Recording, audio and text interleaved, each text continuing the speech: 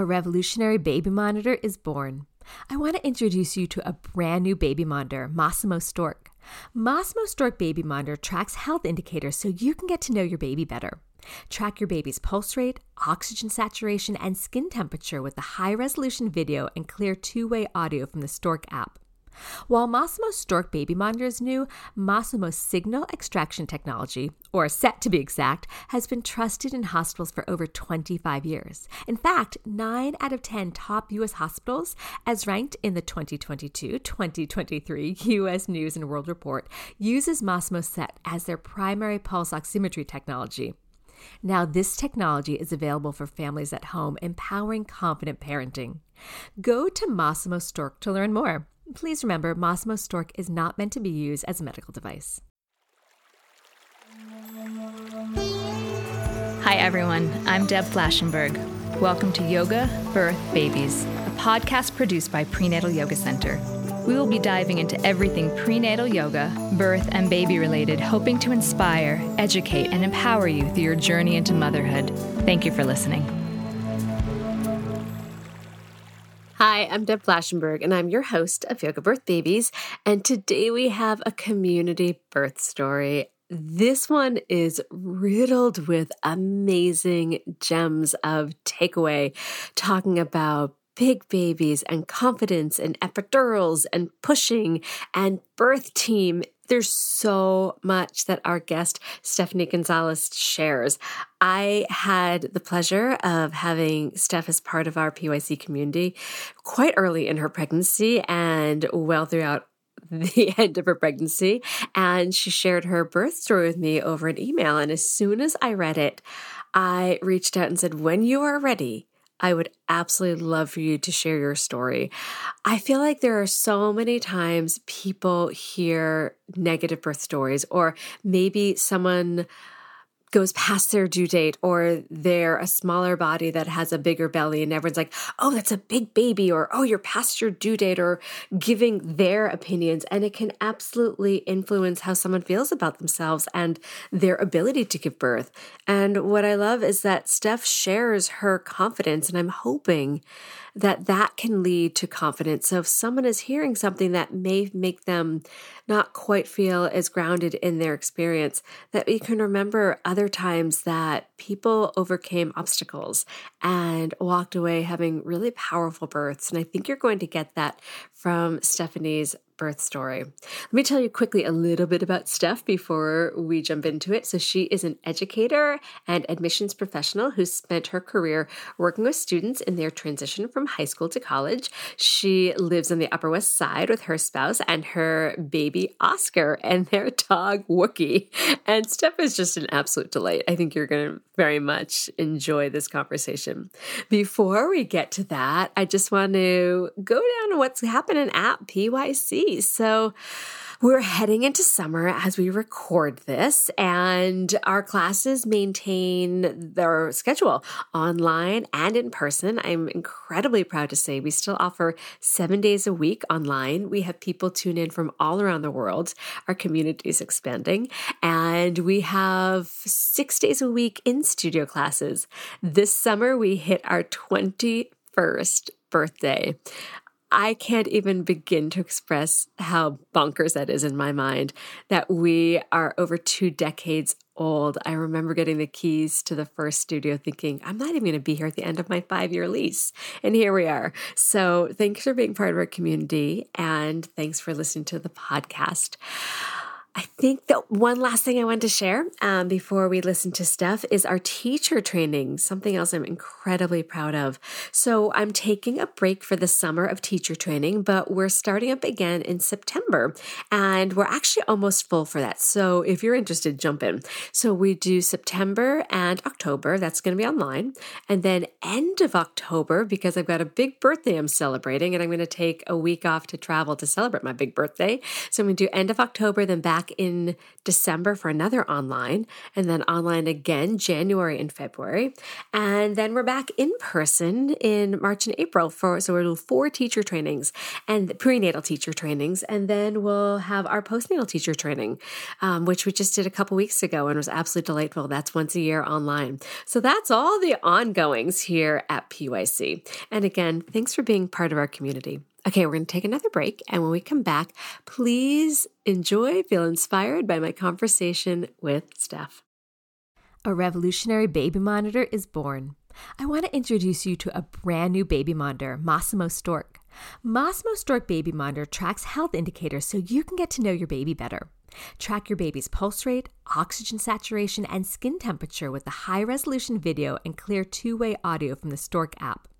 While Massimo Stork Baby Monitor is new, Massimo's signal extraction technology, or SET to be exact, has been trusted in hospitals for over 25 years. In fact, 9 out of 10 top U.S. hospitals, as ranked in the 2022-2023 U.S. News and World Report, uses Massimo SET as their primary pulse oximetry technology.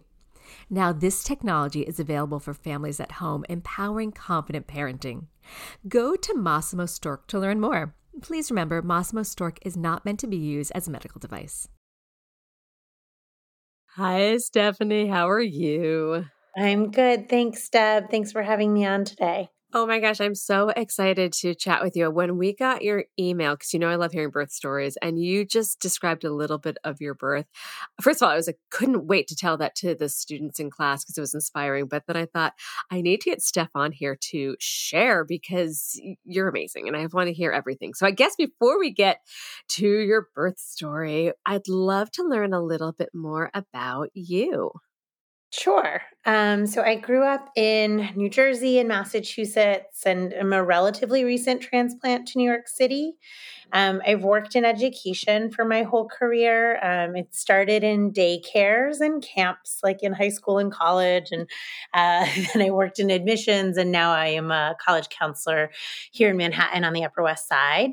My husband and I moved here in 2021, just before getting married.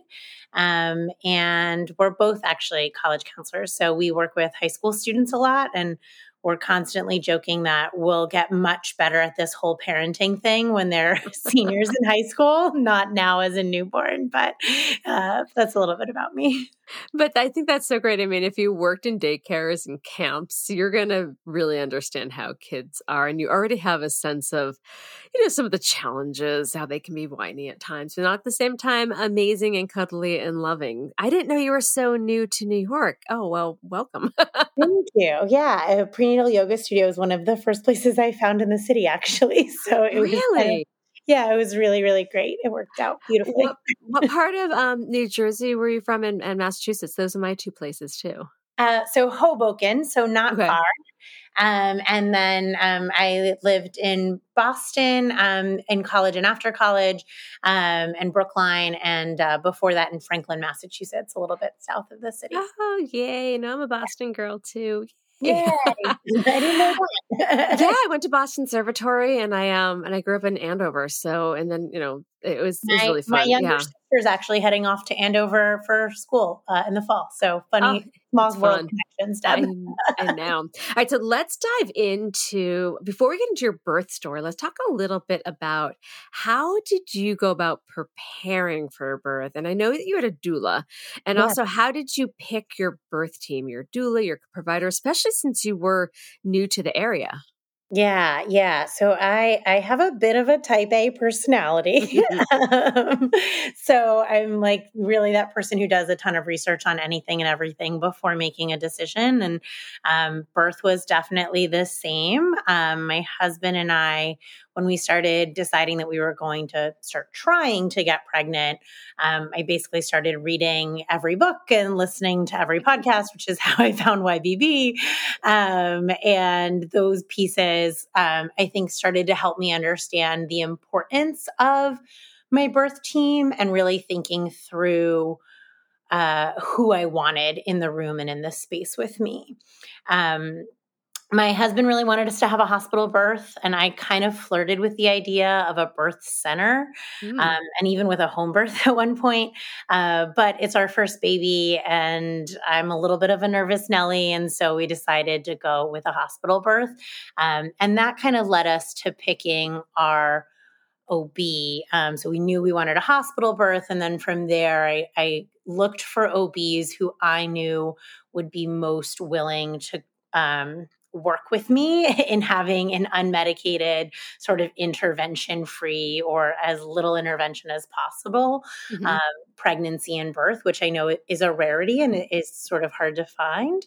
Um, and so I picked ROB because she'd specifically mentioned working with people who had wanted to have VBACs. And so I Mm. thought, well, if she really likes working with folks who want to have VBACs, then maybe she's trying to avoid cesarean and like maybe she'll be supportive of my plans for a vaginal birth. And so that was kind of how we started with ROB. And then probably around 12 or so weeks, we found our doula, Stephanie Shavanato, who's based in Brooklyn, but works with folks in Manhattan. And she's been a doula for like 15 years. And she was our first doula that we interviewed. And of course, was the one that we felt most comfortable with after interviewing 3 or 4 people. And we really loved working with her. She gave us virtual birth classes before the birth. And she was with us from like the moment we needed her all the way through until we went to our postpartum room. And actually, I'm sure we'll talk about this at some point, but in postpartum, she's been really, really supportive Mm. in ways that I didn't even anticipate needing a doula. And I'm so thankful to have had her.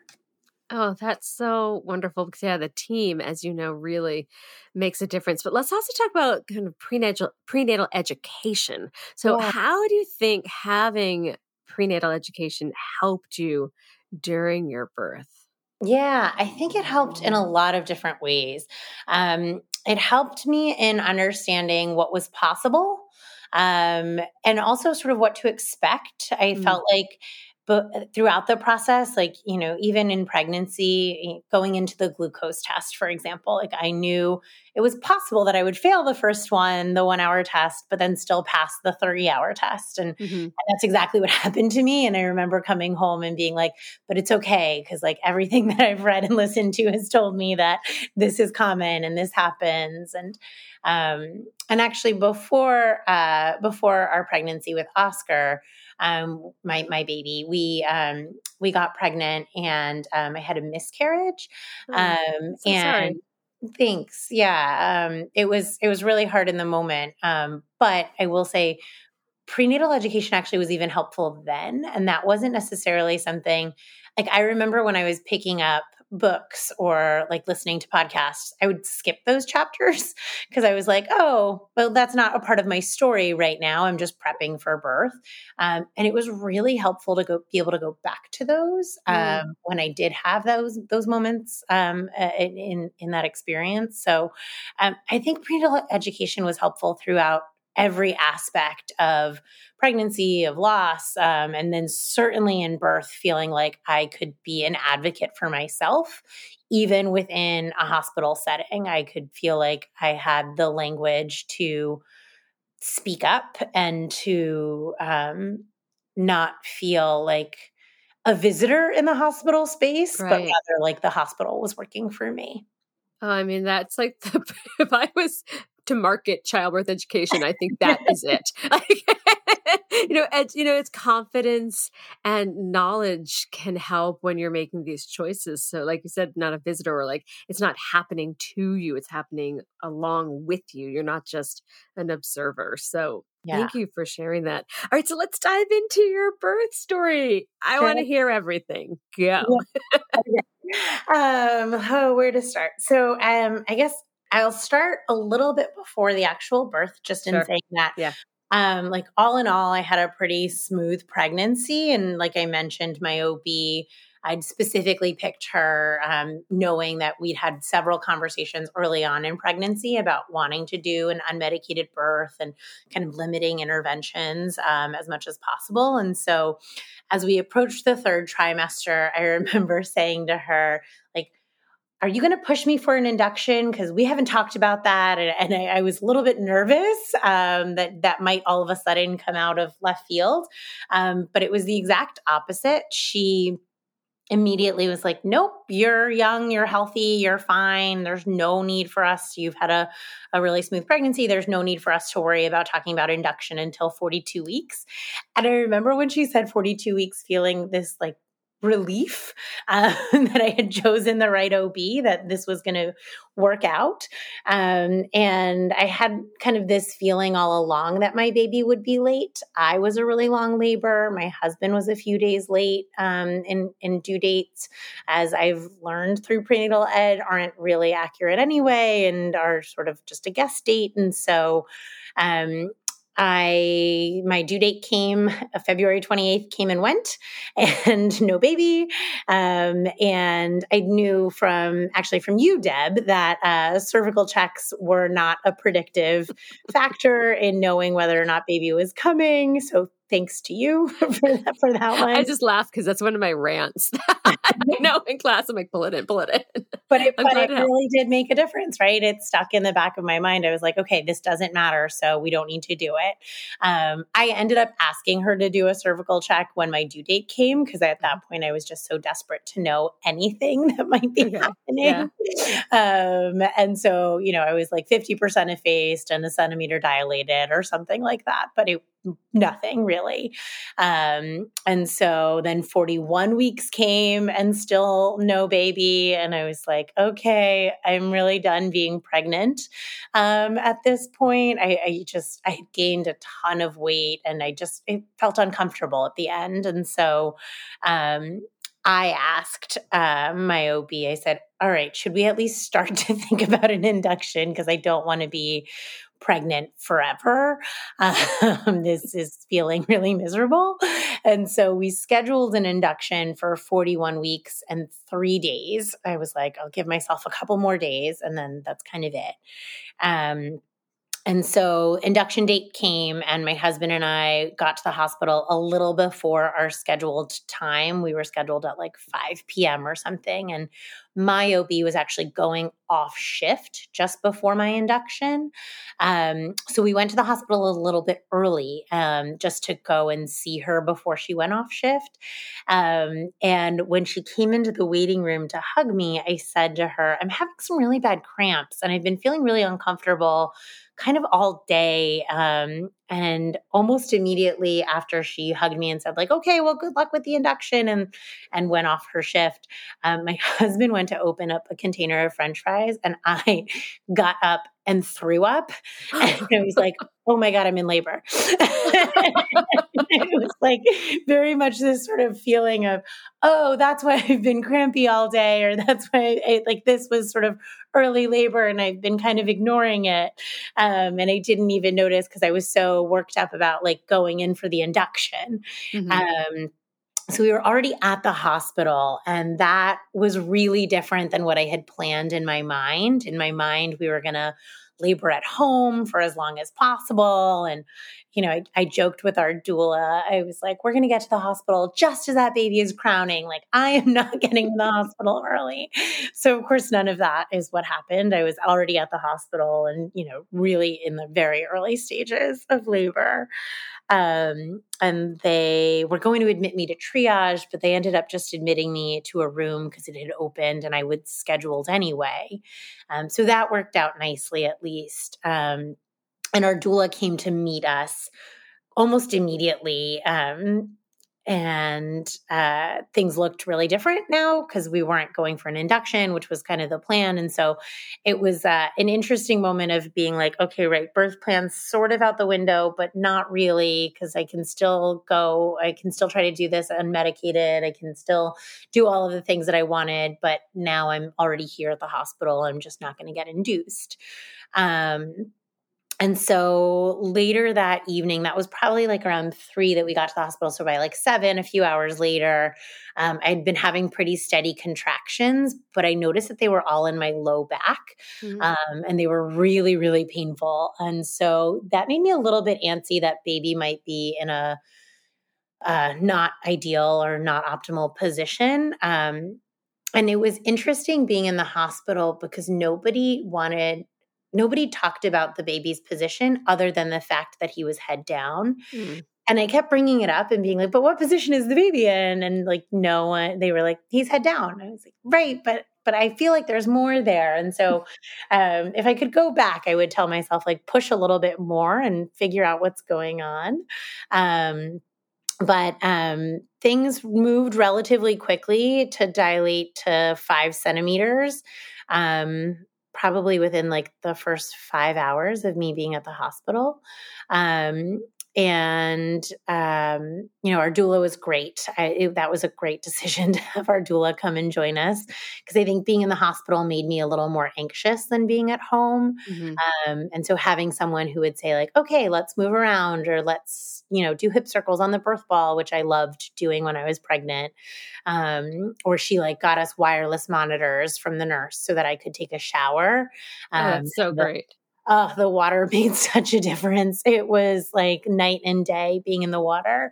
And like she would, encourage my husband to do counter pressure. And those things all really helped me get through for quite some time. But then around 1 a.m., I was sort of at the end of my rope. And I felt like I wasn't I was just physically so tired at that point. And I decided to get an epidural, which was not in my plan in any way, shape, or form. And I started crying about the decision to get an epidural. But ultimately, I was really glad that I did do that. I think just given where I was in my headspace, I needed the break and the breather, and it served its purpose. It gave me the opportunity to sort of relax while I continued dilating because the low back pain was really so intense that it made it really difficult for me to use the coping mechanisms that I'd been working on using those for a couple of hours, but it was hard to imagine continuing to use them for however long it might take for the baby to come.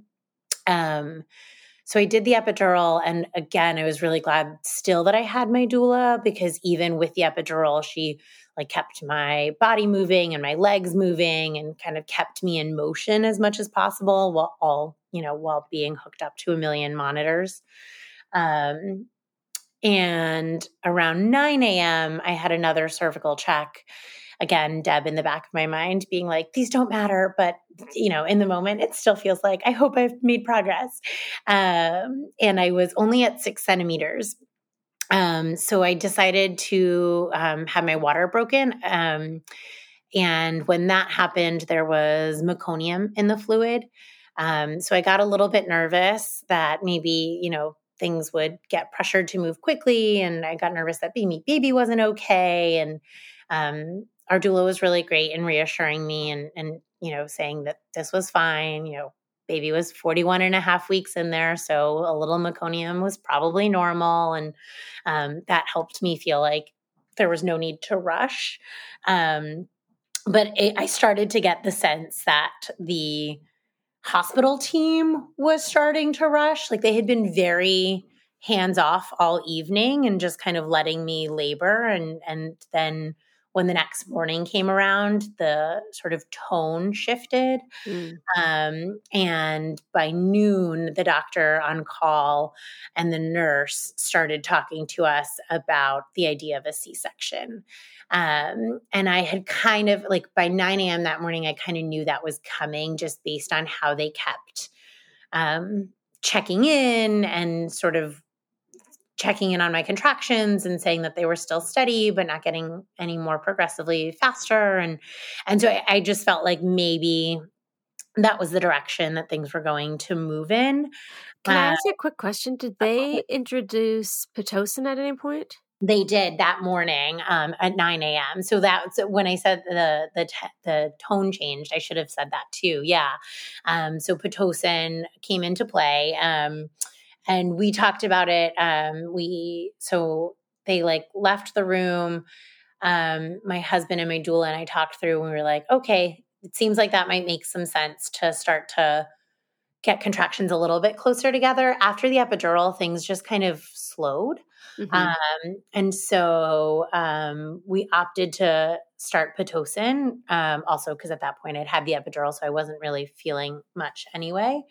Um, and even after the Pitocin was introduced, it still felt like things were sort of trying to get moved a little more quickly. Mm-hmm. And so, yeah, so then around noontime, that's when the doctor on call mentioned the idea of a C-section.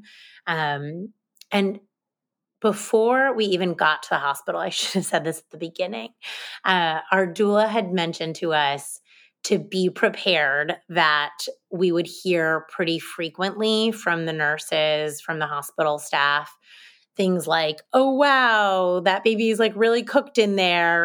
Or, you probably have a really big baby because you're at 41 and a half weeks. And she was spot on. Like almost every single person made some comment about how long we were pregnant, or how the baby was like still there, or how big he must be. And so I wasn't necessarily surprised to hear those comments, but I think they started also to like slowly, at a certain point, they start to sort of eat away at you. Yeah. But I knew, I was in the back of my mind, I was like, I know that, he's probably a big baby. I was a relatively big baby. My husband was a relatively big baby. And I thought to myself, but that doesn't have to be the reason that we have a C-section. And so when the doctor mentioned— Before we get into this, I want to take a quick break because I know where this is going. Okay. And this is what made my jaw drop when you wrote this to me. So we got to take a super quick break because this is my favorite part of your story. Okay, we'll be right back. Welcome to the Pants Cast, brought to you by Lululemon, a show about all things pants. My guest is Matt James, former NCAA player and Lululemon ABC pant enthusiast. Hi, great to be here. Matt, tell us all about those ABC pants. The comfort? They're like the pants I put on when I don't want to wear pants. Versatility? You could wear these pants to a wedding, but you could also wear these to a cookout. And what about style? They're like if casual and cool had a baby. Well, it's clear why you're an ABC enthusiast. Pleasure having you and your pants on the show. Thanks for having us. Find the shockingly comfortable ABC pants at Lululemon.com. We got another day of NBA action. And with FanDuel, every night is a watch party. So it's time for your FanDuel crew to make their bets. So, what's the move tonight, gang? You know that new customers who bet $5 get $200 back in bonus bets if you win. Woohoo! We're heating up, fam. Bet all the stars with all your friends and make every moment more. Only on FanDuel. New customers bet $5 get $200 back in bonus bets if you win. Make every moment more with FanDuel. It goes down in the DM. It go down in the DM. 21 plus and present in Virginia. First online real money wager only. $10 first deposit required. Bonus issued is non-withdrawable bonus vest that expires 7 days after receipt. See full terms at FanDuel.com/sportsbook. Gambling problem? Call 1-800-GAMBLER. Okay, we're back. I'm so sorry to interrupt you, but I need to get that commercial break in, and I know where this is going, and I have like this smile on my face because I was so proud of you advocating for yourself. Okay, I'll stop talking now. All yours. Oh, good. Thanks, Deb. Right. So we were at around, I was about 6 centimeters dilated. It's like, noon the following day after my labor had started, and we're in the hospital, and the doctor on call mentioned the C-section. Then again, I asked what position the baby was in, and that time finally somebody responded and said that he was ROP. And that was probably not helping.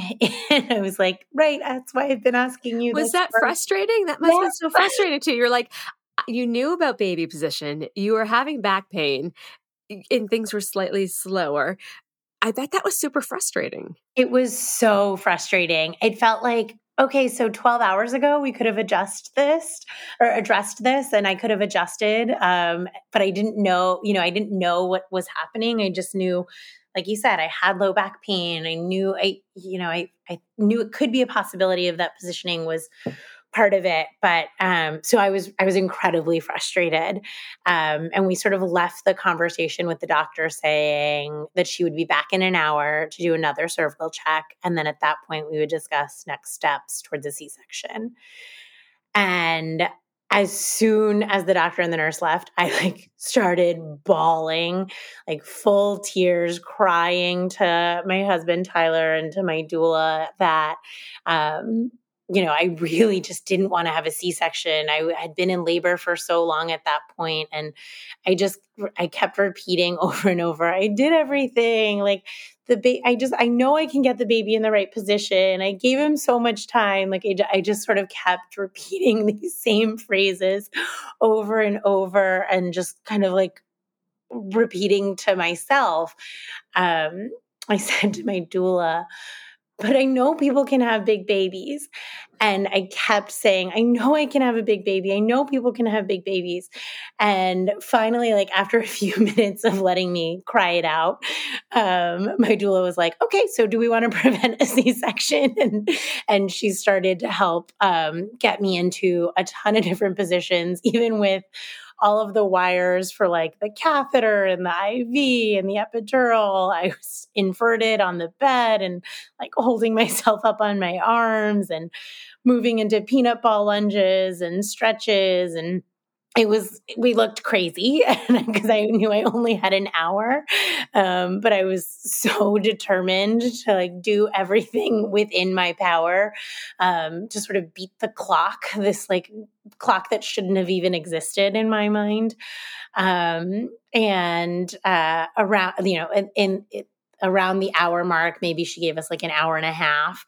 The doctor came back in and said, okay, you're 10 centimeters dilated. We can start getting ready to push. I remember being like in complete shock. And the doctor looked like she was in complete shock. Like she was probably strolling in ready to be like, okay, we're going to call a C-section. And just totally. like the obligatory, I have to check your cervix just because, but wow, like that's how I'm envisioning that was it. Exactly it. It was like you could see on her face the expression of surprise, like, oh, you're fully dilated. I was like, yeah, okay, great. And I was not expecting that at all, because they'd sort of been pushing us down this path. And so it felt inevitable. And I was so like overwhelmed with joy. I didn't even know. I don't think I had words, and I still probably don't have the words to express what it felt like to have her say that. And then I will give the doctor credit in that she said, the OB on call said, I know you really wanted to have an unmedicated birth. If you shut the epidural off, you'll push faster.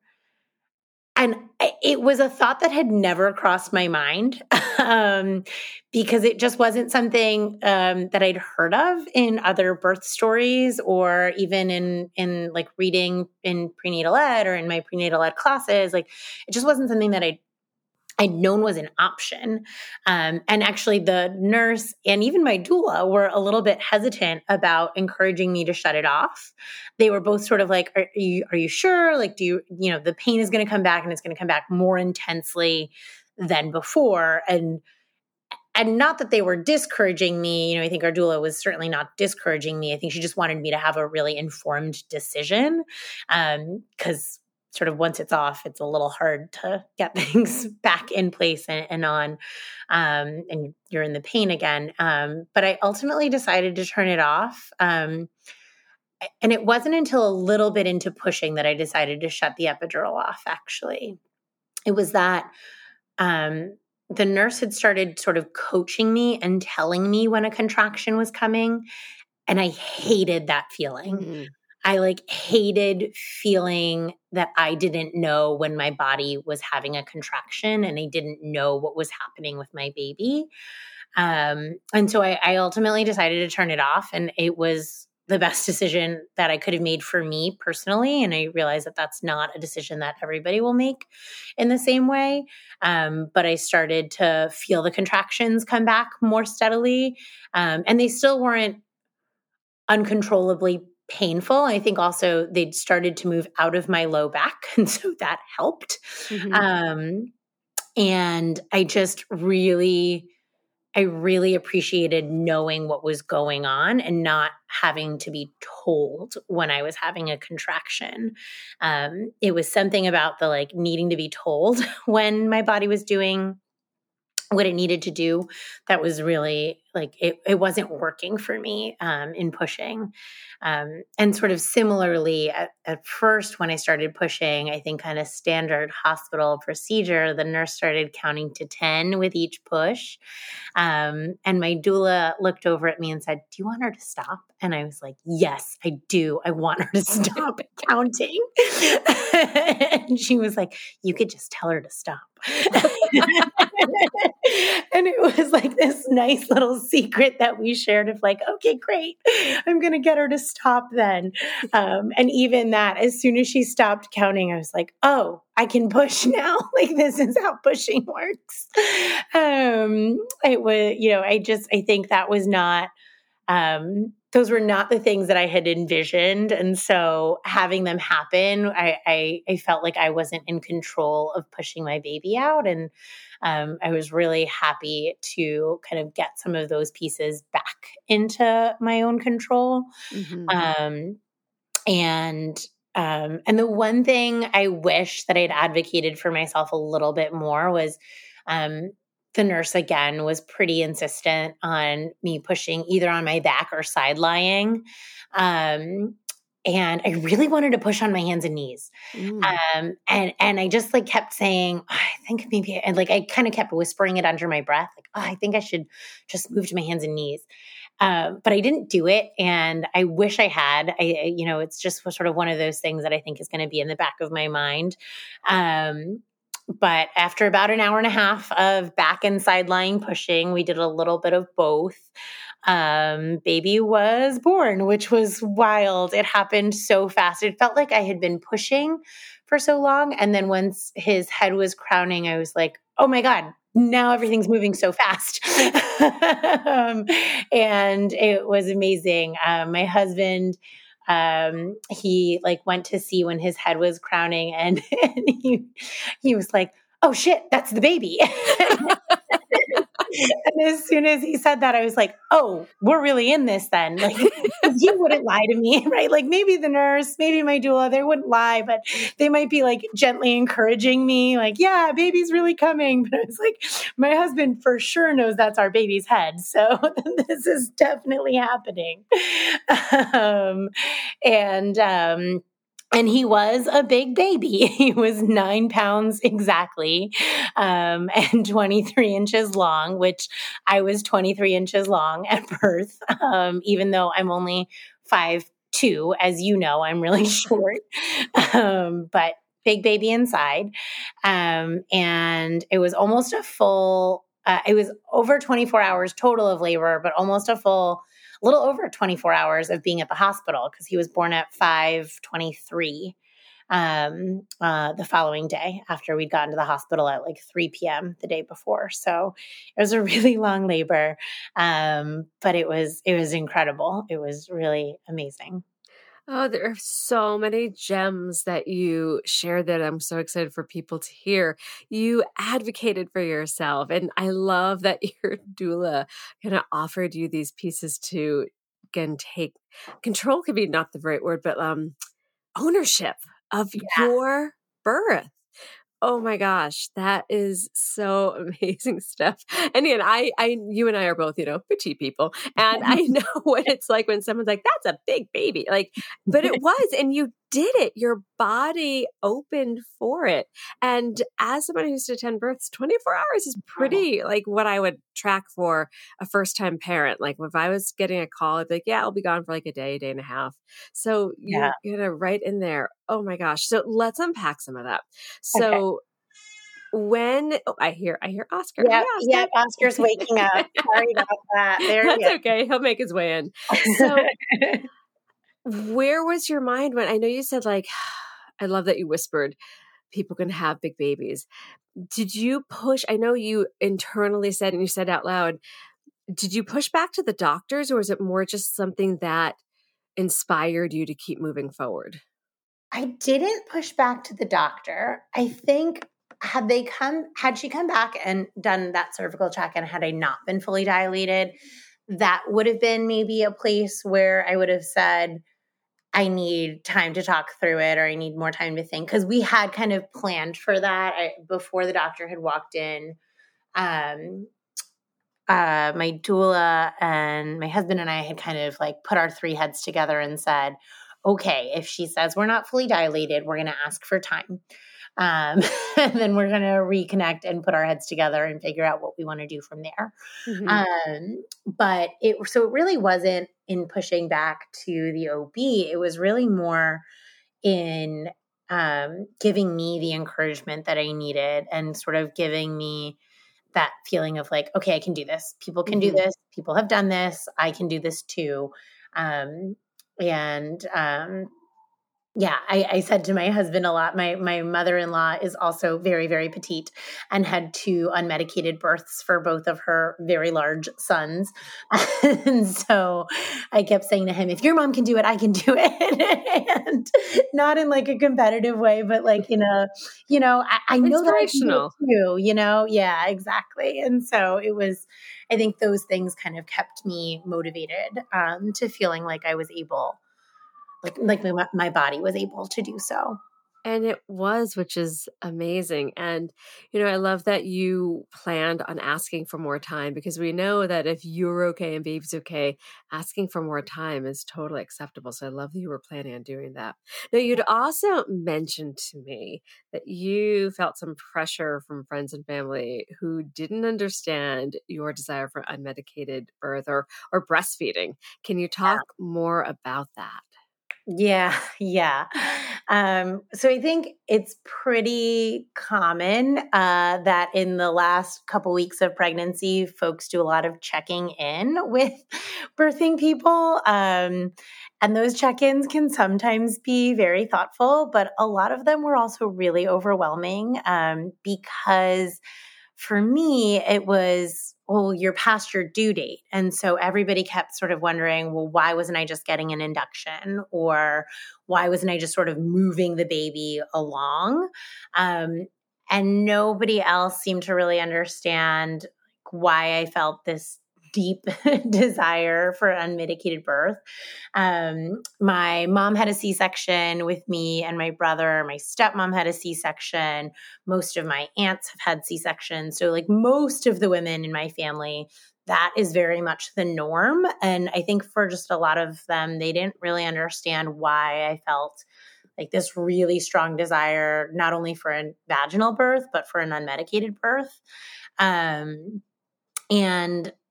I guess for me, it felt like something that I should be able to do. And so if I can do it, then I want to do it.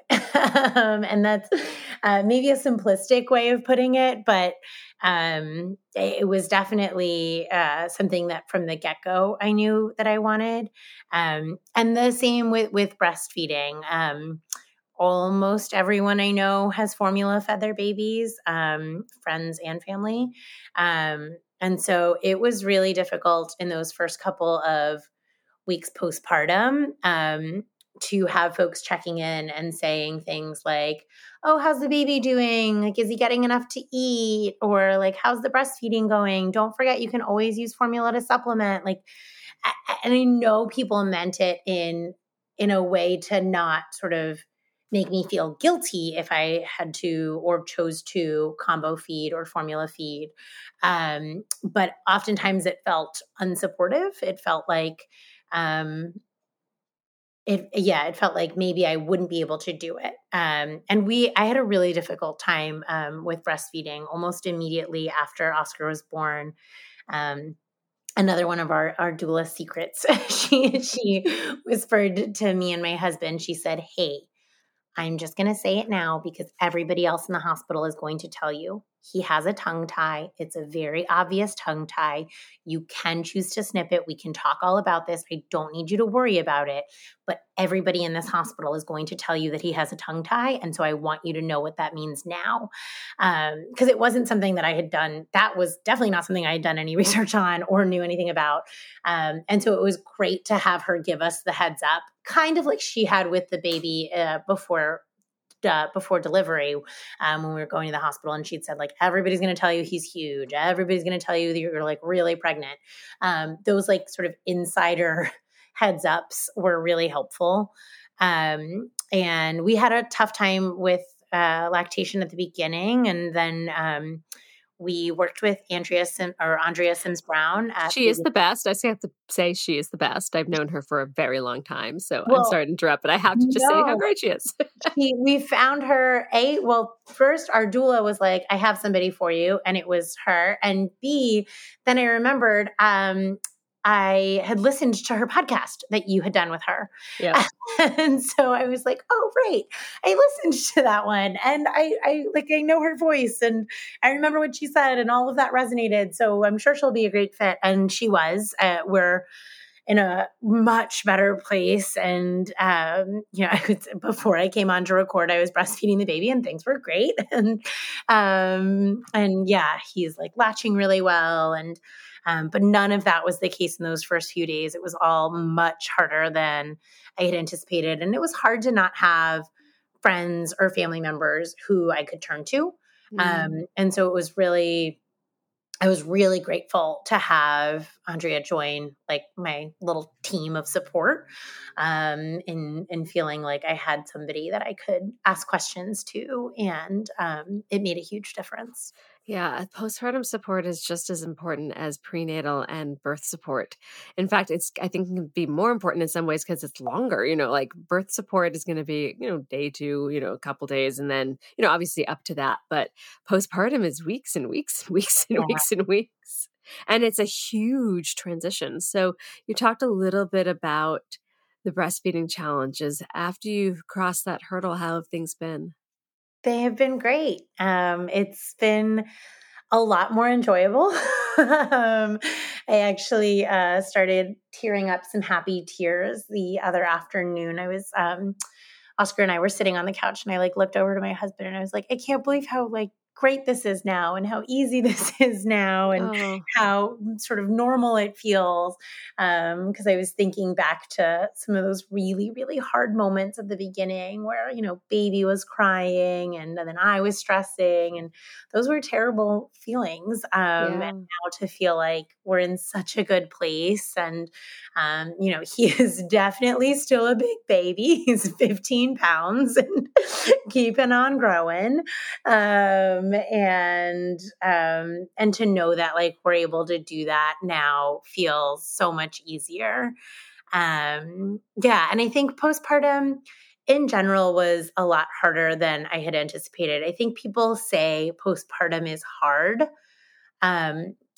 but they don't necessarily share why it's hard or what it is that makes it hard. And so I didn't know exactly what to anticipate. I thought breastfeeding could be a challenge, but I didn't really realize what that would look like or feel like or how that would come about. I had a tear that needed to be repaired, and I didn't know that that was a thing that could happen, that stitches might not hold or might not heal well. And so that was another sort of challenge in postpartum that I wasn't anticipating. And I think because I had, worked in daycare and worked I've worked with kids my whole life. I thought, I'll be a pro. This will be easy. This will be by the third day, I'll be walking Central Park and holding a coffee in my hand. And that was not at all the case. And I do think a lot of that is sort of the images that we see in the media and even on social media, and sort of trying to paint a more realistic picture of postpartum, which I know there are folks out there trying to do that work. But I think the more that can be the norm, the better in preparing folks. Oh, thank you for sharing that. It is a challenge. And it's like a bell-shaped curve of the challenges, but I have yet to meet the person that's like, everything was a breeze. There's such hormonal changes, there's expectations, and there's so much postpartum. And as you were talking, I'm like, I need to do a podcast just on the struggles of postpartum. But thank you for highlighting that. We're going to take a quick break. When we come back, what is one final tip or piece of advice you would like to share with new or expectant parents? We'll be right back. Waiting on a tax return? Hopefully it ends up in your hands. Fraudulent tax returns due to identity theft increased by 30% in 2023. If you're in a bind this tax season, LifeLock can help. Our U.S.-based restoration specialists are experts dedicated to helping solve your identity theft issues. And all LifeLock plans are backed by the $1 Million Protection Package. So we'll reimburse you up to the limits of your plan if you lose money due to identity theft. Help protect your information this tax season with LifeLock. Save up to 25% your first year at LifeLock.com/aware. So now that you... should I say seasoned? A little bit more seasoned parent. Now that you're on the other side of some of the bigger challenges and transitions, what would you like to share with listeners? Yeah, I'd say the biggest piece of advice I would have would probably be to really be thoughtful about your birth team. So many people like second guessed me or were shocked that my OB was letting me go to 41 and a half weeks because they had either been pushed to an induction or pushed to a C-section. And, I felt really confident in my OB and I felt really confident in the relationship that we had built. And if it hadn't been for our doula, like I am completely convinced that I would have ended up with a C-section after 20 hours of labor because of my baby's position. And so having her there and like in our space with us and really feeling like it didn't even feel like she was a member of my team. It felt like she was a member of my family. Like she was just as much in it with us. And that just gave me even more confidence. And even in postpartum, I will say like having a lactation consultant that we felt like we could turn to with any and all questions really just made the world of a difference and feeling like my husband and I weren't alone in trying to figure everything out. So I think the birth team really, really helped me to feel like at each step of the process, like in pregnancy and then in delivery and in labor, and then in postpartum, like those three in particular really just helped me feel like I wasn't doing this all by myself. And that made such a difference for me to feel like I had other folks that I could lean on. And that sort of gave me the empowerment that I needed to say like, okay, because I also have these people there by my side or, kind of with me on this team, I can do this. And so I think that's the biggest piece of advice that I would share is just being really, really thoughtful and intentional in the people that you have in your space and on your journey. Oh, I love that. And I 100% agree. Steph, I have so enjoyed not just talking to you, but watching you go through your journey. I loved having you in class. You always were just a great grounding and happy energy. Even when you were uncomfortable, you're like, yep, still here. And you still were smiling. So I just appreciate having had the opportunity to walk beside you on this journey. So thank you for that. And thank you for sharing your story. Thank you, Deb. It really made such a difference to have a community throughout pregnancy. And that was really thanks to Prenatal Yoga Center. So it's a great group. Thank you. This has been an episode of Yoga Birth Babies, produced by Prenatal Yoga Center. You can catch us on Facebook, Twitter, Instagram, and Periscope. I'm Deb Flaschenberg. Thanks for listening.